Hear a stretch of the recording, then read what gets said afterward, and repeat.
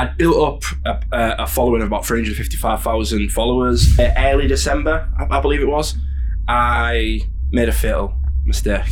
In retrospect, I've done nothing wrong.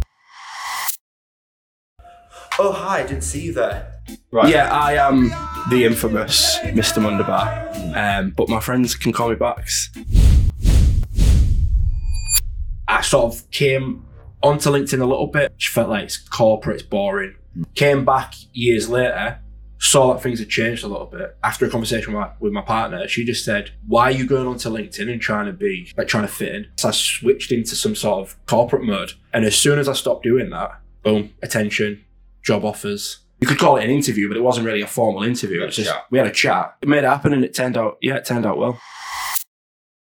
Hi, I'm Steve. I'm the Digital Director at Spectrum Group. Our mission in life is to unlock the potential of your people. And we do that by combining three things: hardware, software, and expertise. Welcome to the podcast. As usual, I was joined by John Vanoom and Neil Wells. I was also joined by a very, very special guest, Bax Mundoba, who is the head of content and marketing at Spectrum Group. We talked about everything marketing and content. We talked about why Andy Warhol was right when he said that everybody will have their 15 minutes of fame. We talked about how Bax personally lost 300,000 followers overnight on his TikTok account. And we talked about why content marketing is now the only form of marketing that truly matters.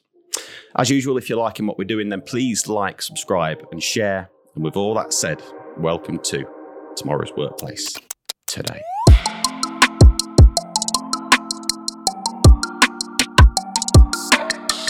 So welcome to Bax Mundoba. Are you actually ready to go? Are you going? Yeah. Okay. Done it now. Yeah, sorry. No, go again. Sorry, I can't help it. You know, even from this side, I'm going to be micromanaging the situation. Aren't you? Yeah, I can't help it. Love it. So, TikTok influencer, rock star, marketeer. I'm running out of terms. Bax, or a nice guy. Yeah. Do you want to do your own intro? You do a better job than me. So introduce yourself. That was really good. That was a really good intro, actually. First, I need to start by correcting you. Okay. So we don't call ourselves marketeers. we're marketers. So a marketeer would be someone who works in a market. Oh, really? Like running a store. Well, no, they're called market traders. Yeah. They're also. Do you want to Google it? Do you want to get your? No. Someone want to fact check? Can we throw this up on the screen? Throw this up on the screen when or if you're listening, Google it yourself. I'm sure you were marketeers, but back in your day, it's quite a while ago. That one. We started well, right? Yeah, I am the infamous Mr. Mundoba, but my friends can call me Bax. As you say, I've got a few followers on social media. I'm a former rock star, actually. As you know, you came to my final show. It was a good show, right? It was excellent. There was a lot of people. Really good. Yeah. Did you see? I was front row, wasn't I? You was, which was really cute. It was like I felt like it was like a proud dad moment for Steve, and I was looking down like, can you see me, Dad? Content wizard, head of marketing at Spectrum, and just general badass and wildcard. Really? Excellent. Yeah. When you say you've got some followers, quantify that for me. How many have you got? Couple of 100,000. Wow. On what platforms?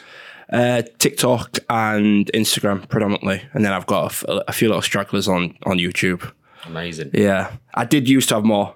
Right. As you know. Well, I only found out a few minutes ago. So yeah, go on, tell us the story then. So you only found out a few minutes ago? Yeah. I've not heard this story. Are you doing? No, I'm not. No, I only found out 2 minutes ago. I thought we'd been through this. No. You must know the story. Yeah. No, I don't know the story. Go on. For me and the listeners. Okay.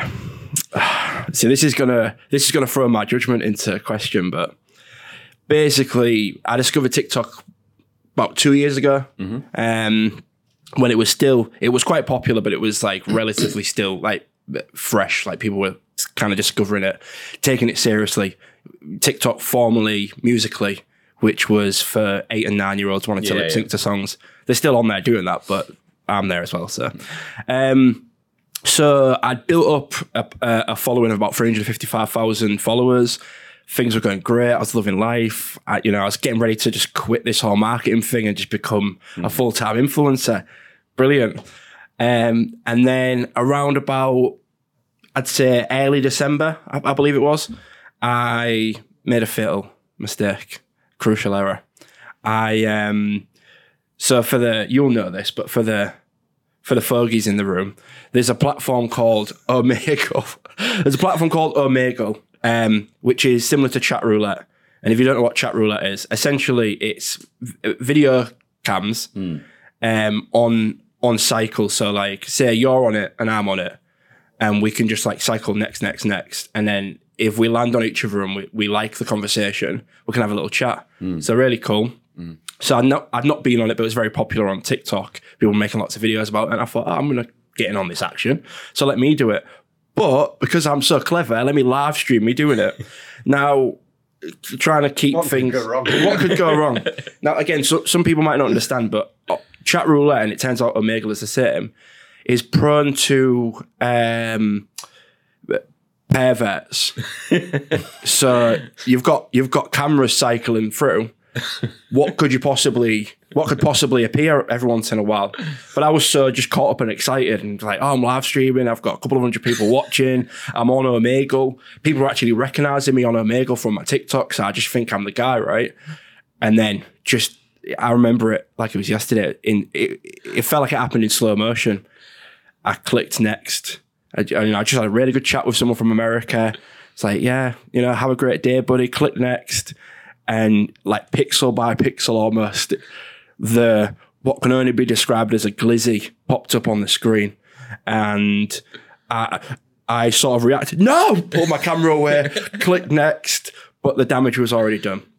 Within about 10, 15 minutes, my live stream was cut off by TikTok. And then I received a notification, you're permanently banned from live streaming. Wow. And then 4 days later, I went to open my TikTok account and it said, you have been permanently banned from TikTok. Wow. So naturally, I was quite distraught. And it was near to Christmas and I was feeling sorry for myself. But being the pick myself up and keep winning type of guy that I am, I went home that day, made a new account and started the grind again. And within about 6 weeks, I was back up to 150,000 followers. Wow. But I'll be honest, it's jaded me.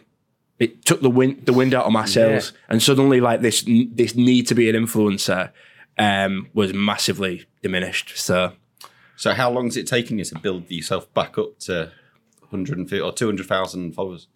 So the initial 150 was done in about 6 weeks. Right. So essentially, what I did was I posted for about a week, just kind of moping and feeling sorry for myself. Playing the feel sorry card. No, because in retrospect, it was pathetic. Like, because I'd be like, posting, TikTok, why do this to me?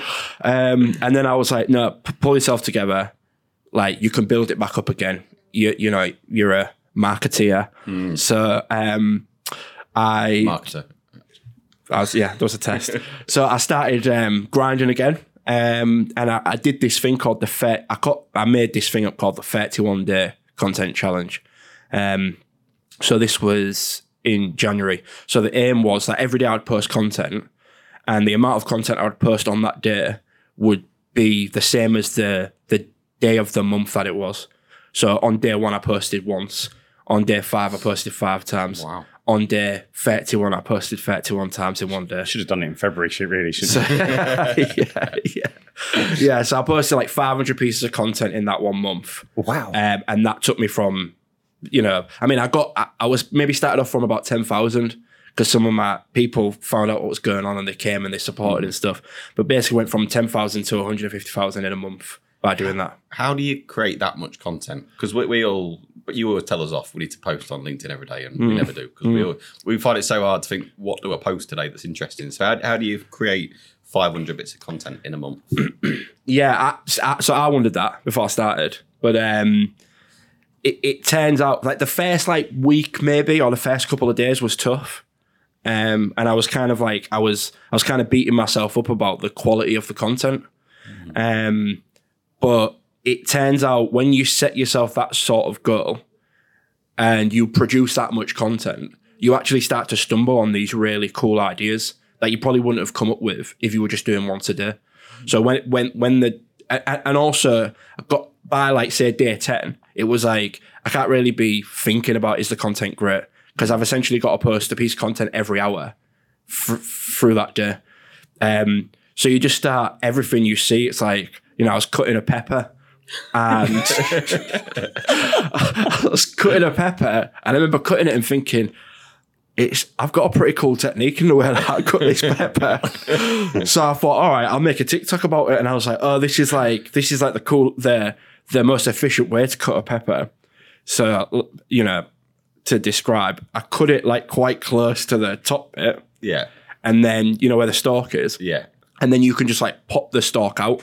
Yeah. It just pops out perfectly. So I just made a 15-second video. I mean, it got like 25,000 views. Wow. So, Pepper. yeah. So then I was like, all right, cool. So there's one. I guess, Steve, you can do your I'm intrigued by this. Yeah. Yeah. I'm going to be on TikTok after this. Well, and that's the thing. You start to realize that like actually content is everywhere, but you've got to not obsess over the quality because I think that video that you sent made the perfect point about podcasts. Actually, a big majority of your success is consistency, not being the best or being the most talented. If you post 500 pieces of content, you're going to have at least one in that 500 that gets 1 million views. I mean, I probably had like 20 that got 1 million views in that. 20 out of the 500 bits in that month that you got did? More than 1 million views, yeah. Wow. But like, I mean, all told and all combined, it must have been like in the 40 million sort of range.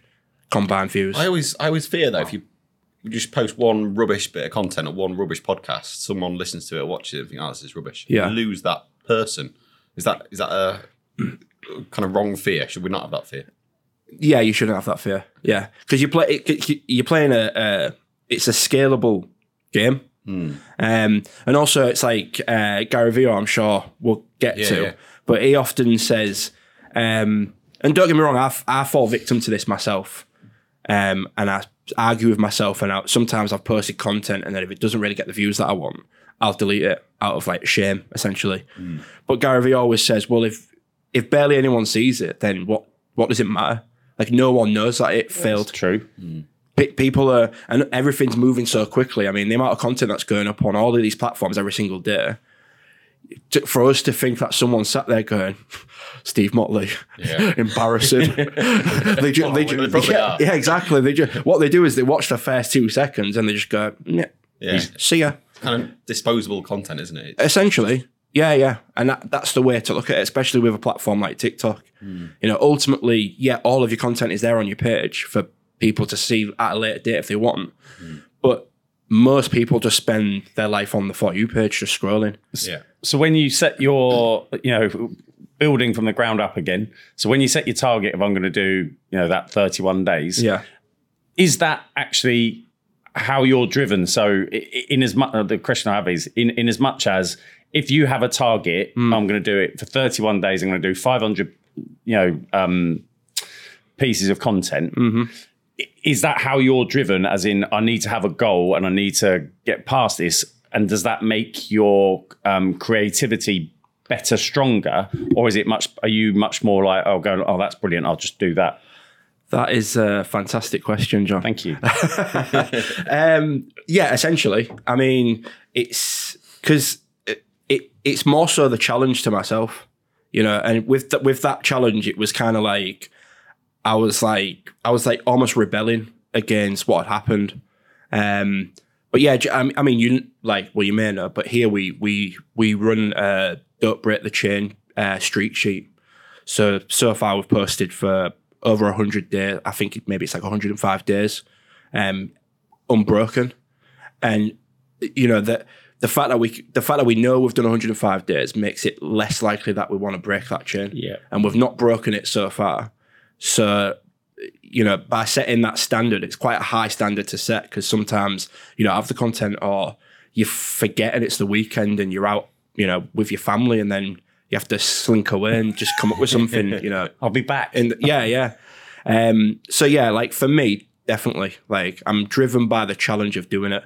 Not necessarily the goal, but the challenge. You include your family on some of your TikToks, don't you?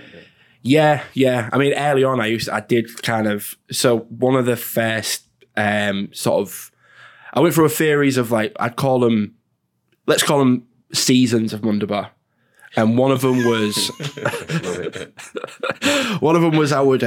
I'd prank my kids. So I would like say, "Oh, do you want some breakfast?" Yeah. All right, cool. But like the night before, I'd like made breakfast and I'd put it in the freezer, and then I'd come in like, "All right, here's your tea, here's your like scrambled egg on toast." And then they'd pick it up and be like, ding, ding, ding. And then I was like, all right, now I'm gonna freeze a takeaway. Say, oh come on, I've got us a takeaway. I've got pizza. Bring the pizza box in, give it to them. They open it, pizza's completely frozen. And we did eat the pizza as well. Actually, we're like, just put it back in the oven. Yeah. So yeah, and they're always up for getting involved. You know, my missus jumped on TikTok and called herself Mrs. Mundoba, even though we're not married. Because she wanted to get some of that. She wanted to get some of that clout. So, Yeah. Wow. Thing is, that was how I first saw you. It was actually I think it was on LinkedIn, and you'd done a bit of a video in the woods behind here, and it was with your daughter, and you was a bit of a showreel to sort of, and I liked what I saw, and in my head I was thinking, we need a videographer here, because I saw the momentum that marketing was having and the shift to sort of video content and the way it was getting ranked on Google and SEO and all that type of stuff. So I was thinking, well, hang on, we need this guy. And then ironically, within a week, I think Rob had spotted you as well. But just talk about that, because the way that I sort of positioned that internally was, well, hang on, he's not knocked on our door, canvassed us and given his CV. Yeah. We've seen a video, we've asked him to come in. Yeah. That's the power of that personal brand that we're talking about. Yeah, well, that's the content marketing in effect. Yeah, and personal brand, as you say. And yeah, it was interesting actually, because I remember us connecting, and obviously didn't really think too much of it. Like, you know, often my focus is on just like building the brand and the numbers. So then we met here, which was like probably a bit surreal, more so for you, because you know. I'd love to see this guy. So, yeah, We've got celebrity in the building. but yeah, and that's kind of when I'm pushing the whole personal brand thing sort of internally, you know, within sales predominantly, because that's where it can be best utilized. That's often the example that I give. You know, I say I'm here, no CV, virtually. I mean, we had you could call it an interview, but it wasn't really a formal interview. It was just we had a chat, and bish bash bosh. There we go. You had to come up with a bit of an idea, didn't you? Yeah, but which was like freestyle on the spot, really. And it was just like, oh yeah, like the whole Santa thing, and kind of just threw it out there, not really thinking that much of it. And then obviously once everything started, it was like, yeah, so when's this Santa thing happening?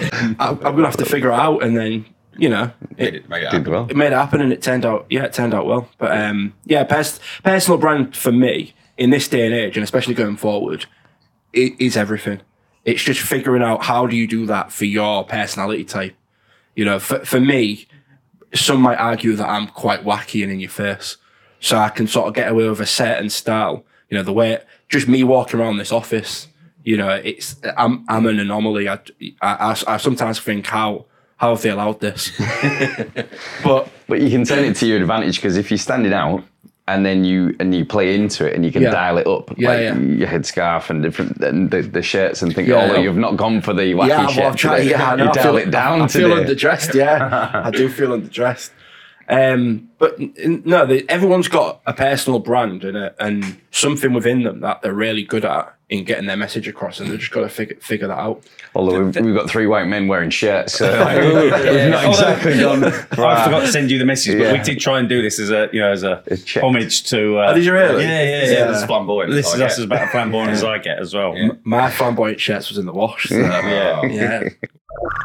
This is Matt. Matt is a finance director, and this is Matt's team. Day after day, they trudge through endless stacks of paperwork, like mindless zombies. But luckily for Matt and his team, things are about to get a lot better. Since Spectro has digitized their documents, there's no need for physical copies and duplicates to clutter up the office. And with a fleet of Spectrobots to take care of the mundane, Matt's team have changed the game. Don't waste the potential they've got. Get them a robot with Spectrum. Tomorrow's workplace today. I'm not the most creative. When we're talking about, you know, building your personal brand, you just said like there'll be something. I'm thinking. Well, I'm still thinking. That's my issue. So in as much as, you know, obviously there's a few things that you've been helping all of us with, but I'm like conscious that I'll crack on and do that, you know, and I look forward to starting to develop that. But outside the norm, I can't, you know, turn to song. I can't do this. I can't do that. Whereas though you've got all those tools.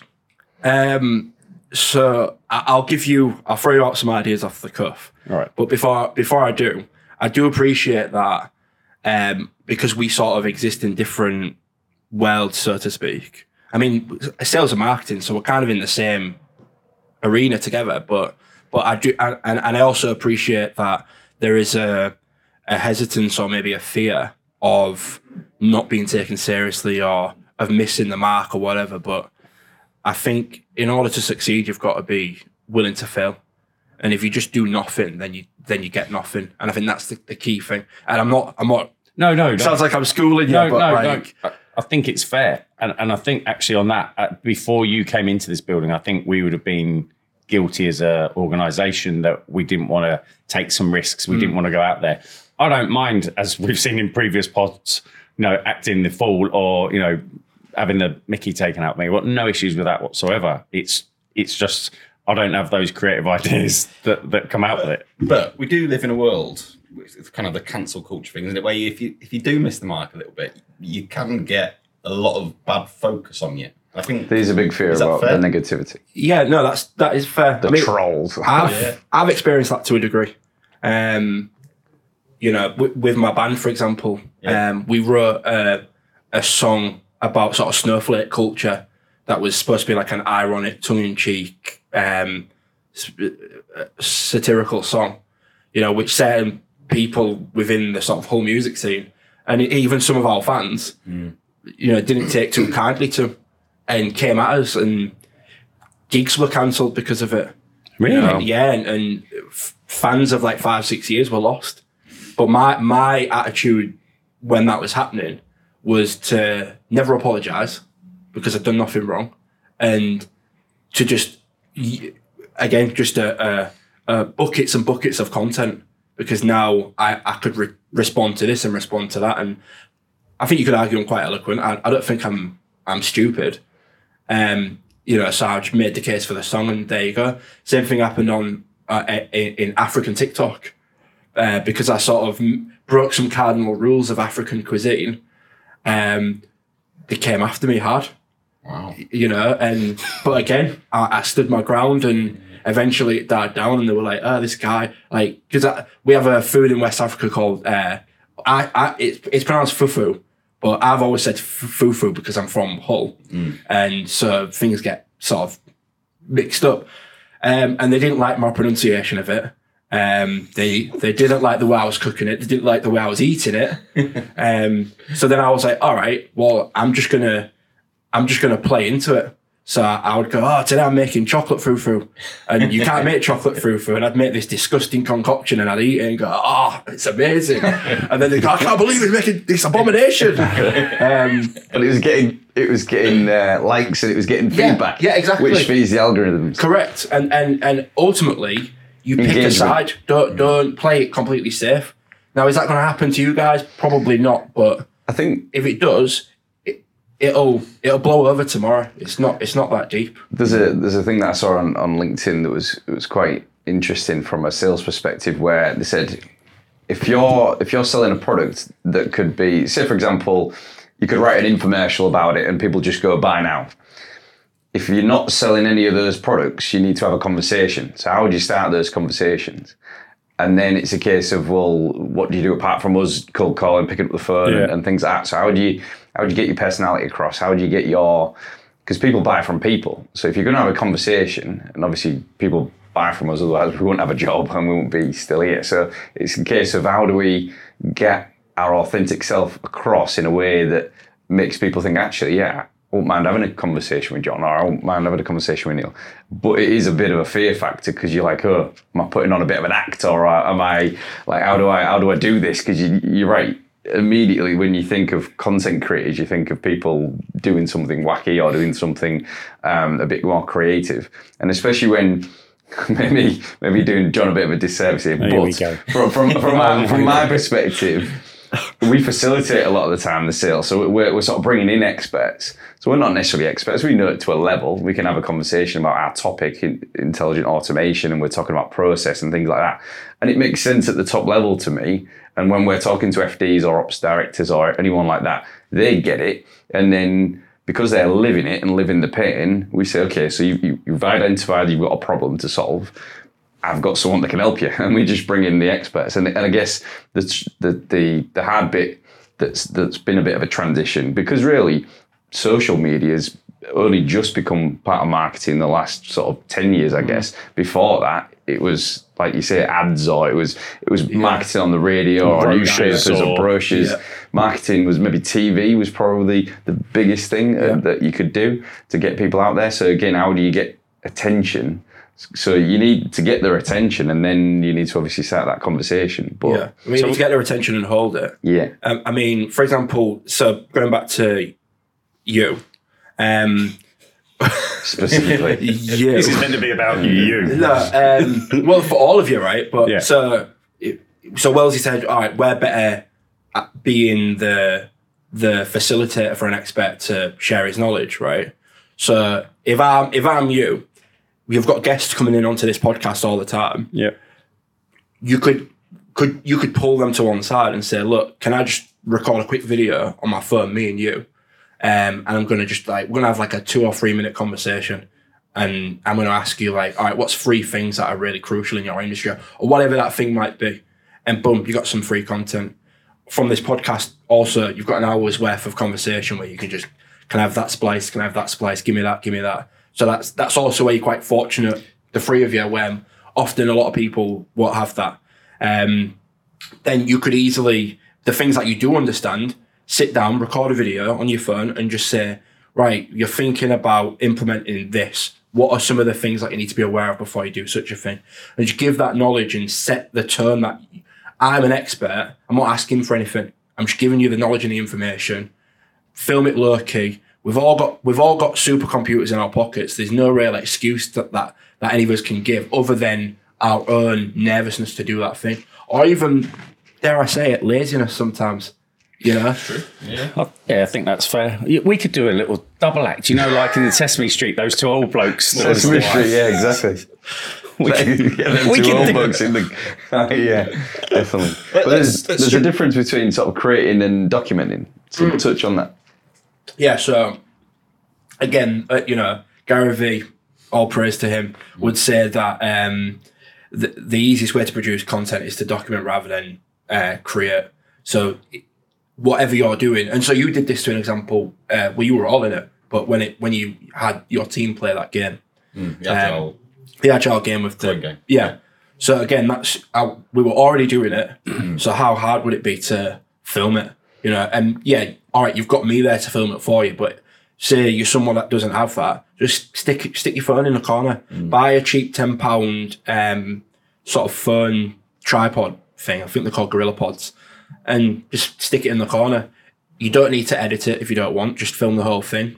If you do want to edit it, you can get some really good apps on your phone, such as InShot or Video Leap, where you can just quite easily edit, and it's very sort of user-friendly and easy to do. So there's lots of options. It's just having the desire to do it. And why should they? So why should a small business owner or marketing director of a company that's still, I guess I'm going to say old school marketing, still churning out brochures and what we used to do 10, 15 years ago, why should they embrace this kind of more content-led approach? I think all of us are aware that this works, right? So if you're on LinkedIn, for example, we all know the big names and even the sort of smaller name, big but not as big. So what would you call them? Medium-sized names. We see them, we see their content, we like it, we engage with it.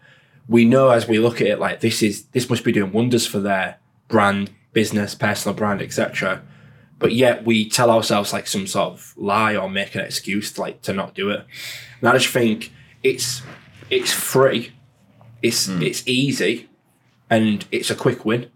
You know, yes, you won't do it perfectly straight off the bat, but if you commit to, like I said earlier, if you commit to anything for a consistent period of time, eventually you'll start to get results. And it becomes a habit. Win, though? That's the thing. Is it a quick win? Because it does take time, doesn't it? It's not, you're not going to post one video on LinkedIn and suddenly you're overwhelmed with inquiries. You have to build. It's a quick win in the sense that there's no limit to how much content you put out. Yeah. The limit's on you. So, say, for example, Neil could post once a week. Yeah, and you could post once a day. So now you're 7 times ahead of him. But then you could post 7 times a day. So in the space of a month, you could go from relatively unheard of, ignored, to getting consistently thousands of views on each video and getting 20, 30, 40, 50 connections or followers every day. You know, and case in point, I was never a LinkedIn guy. I sort of came onto LinkedIn a little bit, like years ago. Didn't like the environment, like the vibe. Just felt like it's corporate, it's boring. Don't really, I'm not interested. And sort of came away from it. Came back years later and saw that things had changed a little bit. But also, after a conversation with my partner, she just said, why are you going onto LinkedIn and trying to fit in? Not be yourself. Yeah, she's like, you never do that. And it's like, oh yeah, like I guess I switched into some sort of corporate mode. And as soon as I stopped doing that, boom, attention, job offers, like within 2 weeks, basically. Do you think LinkedIn has changed as a platform? Do you think you've adapted to LinkedIn or? No, LinkedIn's changed massively. Yeah, definitely. And it probably was similar to this then, but I just kind of didn't take the time to explore. One of my mistakes in the past, and advice that I'd give to anyone, is you need to take time to understand the platform that you're on. What's the tone? What's the vibe? What's the what are the I can't think of the word, but the word I'm thinking of. Try and picture it. I suppose it's the medium as well, because each obviously YouTube is video, Instagram was initially photos and that type of thing, but then it's how long is, so TikTok's obviously short, sort of, and again it's how you cut that content, but even daft little things logistically about how you actually change the camera. Like TikTok is sort of portrait, isn't it? And then YouTube's mainly landscape, things like that. Just how you chop things up. The one guy that I follow, Alex Harmozy, he is absolutely blown up recently. Yeah. But he did a call with Grant Cardone, and he was like, he's been posting consistently for 2 or 3 years, maybe 1 or 2 videos a week. Yeah. Grant Cardone's whole brand is around 10x, just do more. So he was like, do 10 times the amount, or 20 times the amount, or whatever. So Alex is now absolutely ramped it up, and then his following's just gone like through the roof. He's doing about 80 a week, I think. He's doing phenomenal, a lot. But then it's across all platforms, so his message is getting cut and split across each one. But then again, there's a strategy behind it. There's got to have, and the content's got to be good. Otherwise, again, people just scroll off the. Yeah, totally. So it's should a business owner pick their platform and say, right, I'm going to focus on LinkedIn, or should they be across all platforms, or how does that work? They'll definitely have a platform of choice. Yeah. Most people who I talk to, if I say TikTok, they just like, they don't get it. But again, this goes back to go on the platform and understand it yourself, and you'll start to realise that it's not 12-year-olds dancing, in the bedroom. In fact, the vast majority of TikTok users are over 22, I believe. Don't fact check me on that. But basically, I think 75% of TikTok users are adults. Right. In my opinion, you should be on every platform. But again, it's one step at a time. Find a platform where it works for you.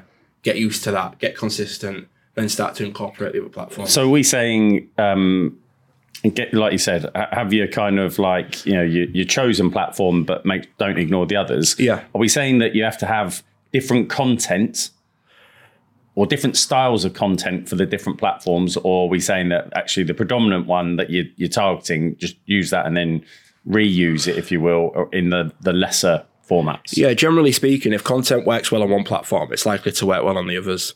Now, like Wellesley said, you might need to like reformat the dimensions or whatever. You might need to cut it to make it shorter and just have like the salient points. But ultimately, if something works really well on TikTok, it's probably going to work really well on LinkedIn. You know, for, like the video you were talking about earlier with my daughter, the treasure hunt video, that was a TikTok video that did decent on TikTok. And then I thought, well, all right, how can I sort of repackage the message? And sort of went, you know, working parents, if you want something fun and cool to do with your kid, want to get some brownie points from your kids this weekend, try this out. It's a brilliant thing. I want you to come back to it at the end to keep people listening, because I think it's a brilliant idea and I'm going to copy it at some point. The treasure hunt. Yeah. Okay. Yeah, inspiration, because one of the things you've done really well is brought, I guess, new people, a new world into this business. So who inspires you when it comes to kind of marketing and content? So there's the obvious ones, but like before I get to them, like I, you know, grew up on YouTube and watching and watching like YouTubers sort of build personal brands and businesses and, you know, massive wealth. And one of my regrets, little side note, was that I didn't get involved in the YouTube sort of world when it first came out. And that's kind of why I was so full on when TikTok came along, because I saw that as like the next opportunity. It's new. This could be the new YouTube, which it is essentially. But the obvious ones would be, everyone loves a bit of Gary Vee. You know, he's high octane. Is he a bit obnoxious? Sure. But that's all part of it, right? It's that American, like you say, like Grant Cardone and Alex Hormozy as well. And there's a whole slew of these different sort of what Mike Winnett would call a contrepreneur. Contrepreneur. But Gary Vee's not quite in that camp. But yeah, you'd say like there's the contrepreneurs like. He plays contrepreneur bingo. Yeah. So there's certain he gets this bingo card, and basically there's certain things, the backstory and the offer. And they always do. Yeah. The irony is there that all of that content's come back from a book. So all these marketers, they all all use like this book called Influence. And it talks about the psychology of influencing people, and there's authority. There's basically a few different ones that they all use as triggers. And the irony is they use it because it works. Yeah. And when you're doing direct sales, if you're doing it from a sales letter or a video, there's another guy called Jeff Walker that does the product launch formula. So again, it's 3 or 4 videos. It's all about delivering good quality content, and then he upsells you onto a course. There's always a course or a product to be sold at the end. But again, that's the whole point of commerce and business. It's like to sell something. Yeah. Like when he takes personal, they're trying to sell me something. And I'm gonna call them a entrepreneur because they're trying to sell me something. I get it that certain people get caught up into the sort of dopamine rush of buy now, I'm going to be a millionaire if I buy this program, and it's only $97. Well, Z. I love it. I bought loads of them. I did think he was getting a bit defensive. But I do agree with a lot of his things, because I'm thinking, my word, my ADHD and my dopamine thing just starts firing. I'll definitely, that's easy, I'll do that. Yeah, not that Gary Vee. I wouldn't count him as a entrepreneur. He doesn't do that. You've got Seth Godin, who sort of famously said that content marketing is the only marketing that's left. Obviously, to some sort of, he got some heat for that, but I think he's right. Rory Sutherland as well. He's a great sort of wacky individual, kindred spirit to me, I reckon. Although very posh. We were talking about posh earlier. He's very posh. He looked so and through him, I became aware of concepts like behavioral economics and nudging and stuff like that. So I definitely, if I was gonna, with my team, for example, when I tell them like, you need to be doing your research, you need to discover these people. Those are the 3 that I would generally push them towards to start off with. Let's explore that in behavioral economics. What does that mean? Bring that to life for people. In marketing, I think 2 things that are undervalued from my perspective is the creative of the advertisement, for example. So there's a lot of focus on the analytics and the numbers and the figures and stuff, which is right, but at the expense of good creative. And behavioral economics would then extrapolate the psychology of the creative and why we're saying and doing certain things, you know, and sort of like nudging people. So, for example, in fact, you and Rob said a really great example about the Grand Canyon. Grand Canyon. It was that a company put a sign up saying, basically, if everybody carries on taking stones away from the Grand Canyon like they do, then within 50 years, the Grand Canyon will disappear. Yeah. And the impact of that was it made people take more stones away because it kind of normalised that behaviour and it made it okay. Correct. Whereas I think the replacement sign was something like 94% of people leave the Grand Canyon without taking a rock, which then normalises the reverse. Yeah. But it's that kind of thing of like going for the negative rather than spinning it for a positive. So that would be like a nudge, because then it nudges people psychologically towards the action that you want them to do. So, and there are there are loads of, you know, it's like framing, for example. I mean, you'll know a bunch of these already, but like how are you framing the message, or what does Jane do? Paradigm shifts as well. So it's all about the psychology of the message, and often, you know, we see it on LinkedIn all the time. People will say, "This is how you write great copy." Don't lead with what your product is.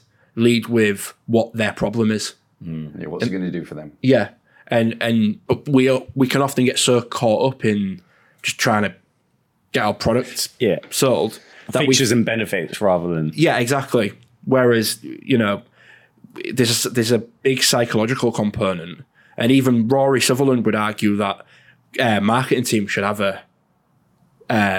some sort of psychologist like in the mix. He talks about value perception, doesn't he? Yeah. I thought that was great. I watched something that he said the other day about like, it said like, again, if you're on a train from say London to Paris or something like that, and he talks about it might take 3 hours, for example, and it's, if you give that problem to an engineer, they'll try and make it faster. They'll spend billions on like the train line. What is it, H2 or something like that, trying to make it faster. Whereas he was talking about actually, if you just fill the train with supermodels, people will want to stay on it longer. So it was like, it was the perception of value. It was like actually, but then I related that to like the Concorde, for example. So the Concorde was in existence for ages. Economically, was it viable? It got people backwards and forwards to New York faster. Yeah. But what have they done now? They've made the planes bigger, but they've made the experience of being on those A380s more pleasurable. Yeah. You've got lay down beds, you've got a bar in first class, all this type of thing. Yeah. So it's the value perception. If you make it, the perception being more valuable, actually spending more time on it is actually shortening. Is that really the solution? Yeah, and he says there's a lot of psychological wins to be had there, but they seem counterproductive, so they don't get done. And you need someone a bit of an oddball to say, oh, you know, how about we do a podcast? And you'd say, well, why would we do a podcast? We're a tech company. We're not a media company. And again, going back to Seth Godin, he says that companies market the marketing sort of mechanism of companies requires them to act more like publishers rather than trying to sell products. Yeah. You know, and this is kind of everyone's stumbling now to try and make that a reality. So you start to do things like podcasts, but if you go to your MD or your FD and say, "Oh, I want $1,000 for some podcast equipment," where we barely talk about the product that we sell. that seems ridiculous. But actually, in terms of brand and in terms of attention, it's a great tool. How do businesses, if they haven't got a backs sat in their market department, how do you go about creating this and creating content? They don't. They need a backs. He's a wizard. The content wizard has spoken. Again, it's quick wins. We obviously, we're trying to create a certain image and a certain level of quality, right? And I obviously have a certain standard that I want to, that I want my work to have. But there's no reason why, for example, YouTube, say, oh, we want to start a podcast. We'll just get a phone, or 2 phones if you want. Just get 1 phone and get a £10 lapel mic, splitter, put them on, sit down, have a conversation. It's that easy. It doesn't have to be. And then maybe that's a good way for a lot of businesses to do it, because they can just try it themselves. And, I suspect most will give up after a few videos because they'll say to themselves they don't have time, or they can't be bothered, or it's not working, or whatever. But you don't need a box. You just need the will to actually want to do it. Perseverance. Yeah, And then if you're lucky, you might see a box. Yeah. And be able to ensnare him into a cage. Which is what we did. Ensnare him into a cage. See, you sent around a piece of content for the weekend around podcasting. What was that? Remind me. Yeah, I think it was it something like 90% of people don't get past the first 3 or 4 episodes, and then out of that, the next 90% quit. Don't even get to 21 episodes. So if you get to 20 episodes. So if you get to 21, you're already in the 1%. So it's that perseverance. Where are we at? Yeah, exactly. I think this will be 16. Ooh, we're nearly there. 16, I think. Yeah, close and near the top. Yeah, we're nearly there. Yeah, but there's also a thing around that Seth Godin talks about tribes as well. And actually, if you're talking about a particular topic, it's not going to be for everyone, but the people that are interested in it, as long as you spread the net far enough, they're going to find it, and obviously you're going to start. And I saw a statement again on LinkedIn, or it might have been Insta, where it was sort of, if you're talking about a particular topic and no one's listening, stop talking to those individuals, talk to someone else that does want to listen, and then give them value. Because if they, and I can go back in time when I was talking about my fitness and health and fitness stuff and strength conditioning. At the time, if I rewind it maybe 15 years ago, people didn't want to know because they were so hell-bent on body pump classes or Les Mills step-up classes and all this type of stuff because it was in vogue. And I was like, no, we need to be doing strength conditioning and Olympic lifting and all this type of stuff. Now you go into every commercial gym and it's all I got it from because I went to the certain strength coaches that were influencing globally, and I was like, oh, hang on, he's saying this. He trained the most Olympic gold medalists or whatever. So I was like, he must know a thing or two. So I'll start training my athletes that way. And again, it does come down, and then it's how you interpret that, and then apply it to your market locally. Because again, you've got some, like you say, big influencers that are global, and then it's like start local. There's a thing in it, start local but think global, and then obviously scale it. Yeah, absolutely. Let's talk about tomorrow's workplace today. That's what the podcast is about. So thinking about marketing, cast yourself forward 10 years. What does workplace look like? What does the workplace look like? Yeah. What marketing in the workplace? What does working in marketing look like in 10 years' time?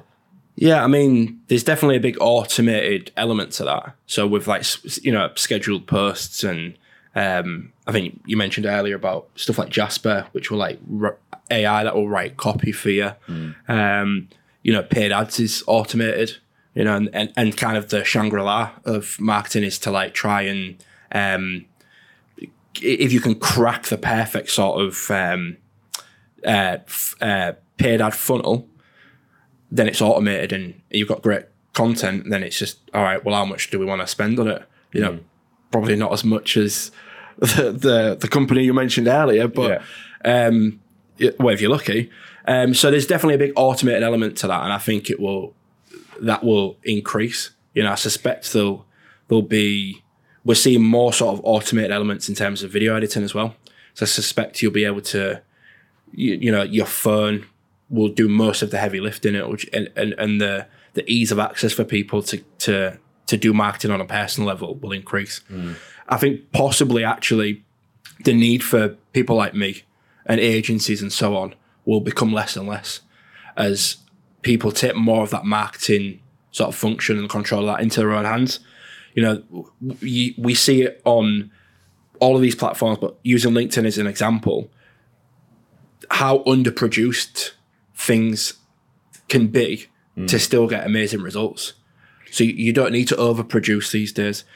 Ultimately, it's what's the message. I always liken it to I don't know if you ever did this, but back in the day, you would pirate a film or get a pirated DVD, and the quality was always terrible, right? But if the movie was really good, then you would stick it out because you'd be like, well, I find this story really compelling, so I want to see what's going to happen.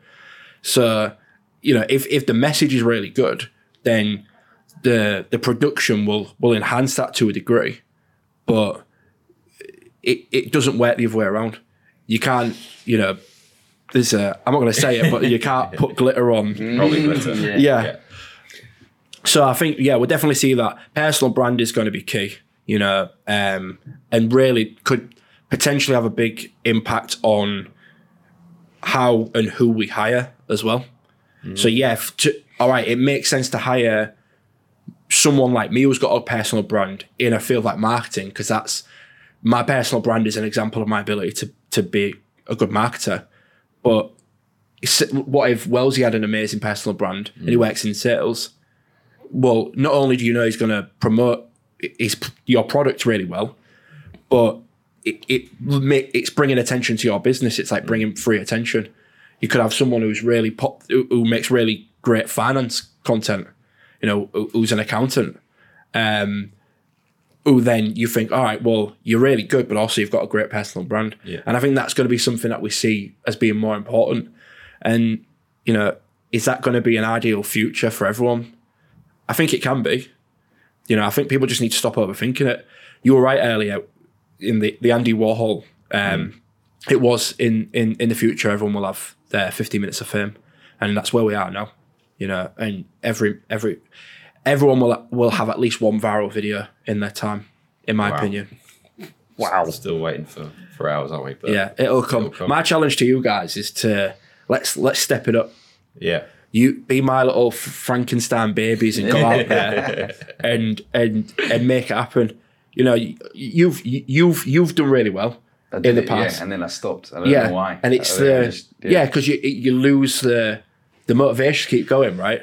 But I don't know, I'm quoting here, but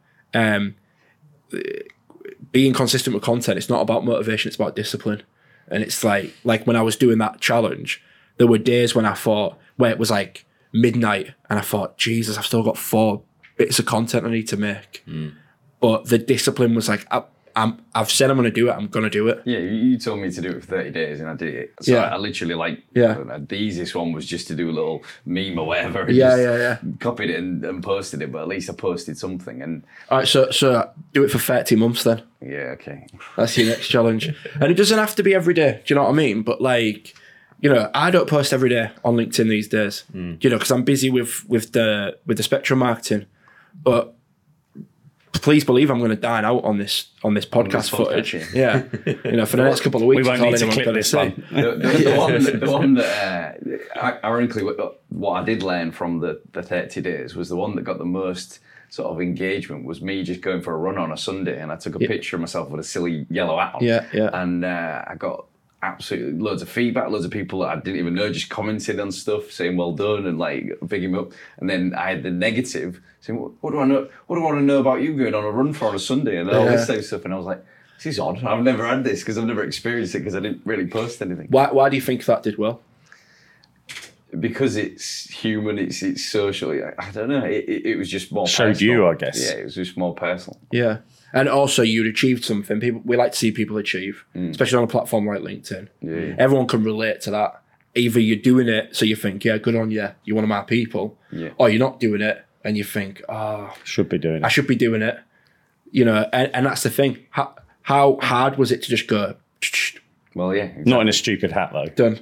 The stupid hat, I think maybe. I think it got people's attention. Yeah. So there's loads of opportunities like that. There's loads of little quick wins. It's just wanting to do it. What do you want to achieve out of that? Do you want a great personal brand? Do you want to make more money? Do you want to do both? I guess you do have to sort of focus on what is your target market. What do you think they're going to see value in to a certain degree? Because I can very easily go back into my sort of fitness background. And so I'm doing a lot of CrossFit at the moment. I could start taking pictures of me doing CrossFit, which will get engagement because it's weird movements, flipping myself over a bar. Yeah. But then is that necessarily going to get me a conversation with an FD? Maybe if the FD does CrossFit, I don't know. No, it definitely will, because if you go to a networking event, you don't just kind of go up to a group of people and go, "Hi, Wellesley, do you want to buy some automation solutions?" Course, you'd say, you'd go. They might say, "Oh, you're looking well. You look like you keep yourself in good shape." Yeah, I do a lot of CrossFit and blah blah blah. Have a little conversation, and then eventually someone would say, "Oh, so what do you do for a living then?" I do automation. Now, there's a set amount of people you can do that with at a networking event, but what's the limit on social media? Yeah, vast, isn't it? Yeah. To be fair, 4 or 5 people versus thousands of people. About the people that go to the gym now, so I know one is an IT director and a couple in HR. So I suppose I'm thinking out loud, but the people in that room even still. But you're right, they'll be part of a bigger community. Yeah, it's quite. But online, it's scalable, and then imagine that you did that every other day, just drawing people in, get that human connection. Don't really care what you do for a living. Like, that'll come out. That's secondary. Yeah. It's like, let's not try to get them straight into bed. You first. I trust you. Yeah. Like, what? Yeah. Correct. And trust. Don't get him going on CrossFit. Oh my days. Yeah, we've been given our challenge, boys, so we need to post more content. That's it. You definitely do. Yeah, because you're decent. I've already chosen my clips for this week. I want you to just tell us about the treasure hunt, because I think it's a brilliant idea that those people can use. If you've got kids. If not, it's a bit weird.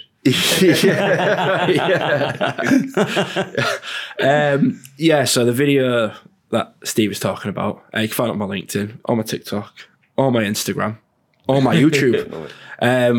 But basically, this was inspired by someone on TikTok, and he and we actually follow each other. I forget his name now, but he posted a video saying, "Oh, you want to do something really fun with your kids? You should bury some treasure and then claim to have stumbled across the treasure map for said treasure, and then let them experience discovering the treasure, and it'll be like a core memory, something that they'll remember for years to come." So I thought, I'm going to do exactly that. It'll be fun for her, and content is everywhere.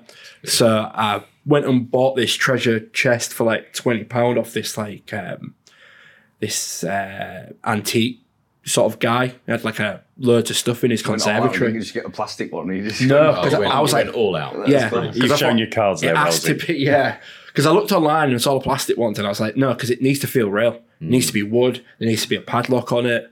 So I went and got the chest, and then I got like a glass skull, and then I made a treasure map and painted it and stained it with coffee and burnt it, and then put some string around it, put it in the glass skull. Went and scouted out the spot first. I was going to bury it, and then I sort of thought, but imagine I bury it, then we turn up on the day, find the map, go to it, and someone's already discovered it. It's going to be a letdown. So I buried it on the day. So we went to Hessel Foreshore, and my missus kept the kids busy, and I ran off, and I had like a spade, just digging frantically, like just burying, thinking like people are going to think I'm burying some corpse or something. Surrounded by CSI. Put it in. Went back, and then told my missus to go put the map sort of over there by the water, by the river, so it's washed ashore. Took my kid over, said, "Oh, should we go over there and check out the water?" And sort of just like led her right near it, but just like acting like, "Oh, I don't know what." And then she, "Oh, daddy, look! Oh, I think it's a treasure map." And then we opened it and we followed the map, and then we discovered it, and it was full of. I put chocolate money inside in the end, a pirate flag, which, in the end, she didn't want on her bedroom wall because she thought it was too scary.